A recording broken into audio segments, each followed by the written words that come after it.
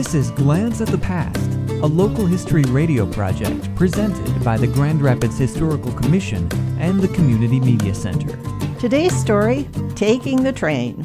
The Detroit, Grand Haven, and Milwaukee Railroad provided the first rail service to the city in 1858. It was rail between Detroit and Grand Haven and a steamboat across Lake Michigan to Milwaukee. The locomotive was low hung and the operator sat behind the boiler, exposed to weather, sparks, and heat. Passengers sat on top in open coaches that must have reminded them of stagecoach travel. It was the only railroad providing service to the city until 1869. After the Civil War, an 850,000-acre land grant subsidized the construction of a rail link north to Petoskey and south to Fort Wayne. With the establishment of the Grand Rapids and Indiana line in 1869 and the railroad's construction of Union Station, the city became a hub for regional traffic.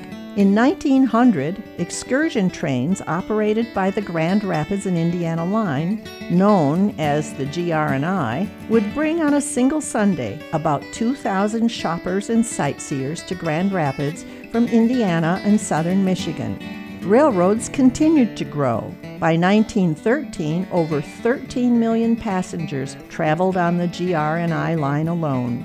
A new Union Station built in 1900 was demolished in 1961 for construction of the US 131 freeway. About that time, Grand Rapids lost all passenger rail service for at least a decade. When Amtrak restored the Grand Rapids-Chicago line, the city was no longer a hub, but the end of the line, where a small waiting room, open only in the morning, serves 7:30 travelers. For more information about Grand Rapids history, visit the Grand Rapids Historical Commission website at historygrandrapids.org.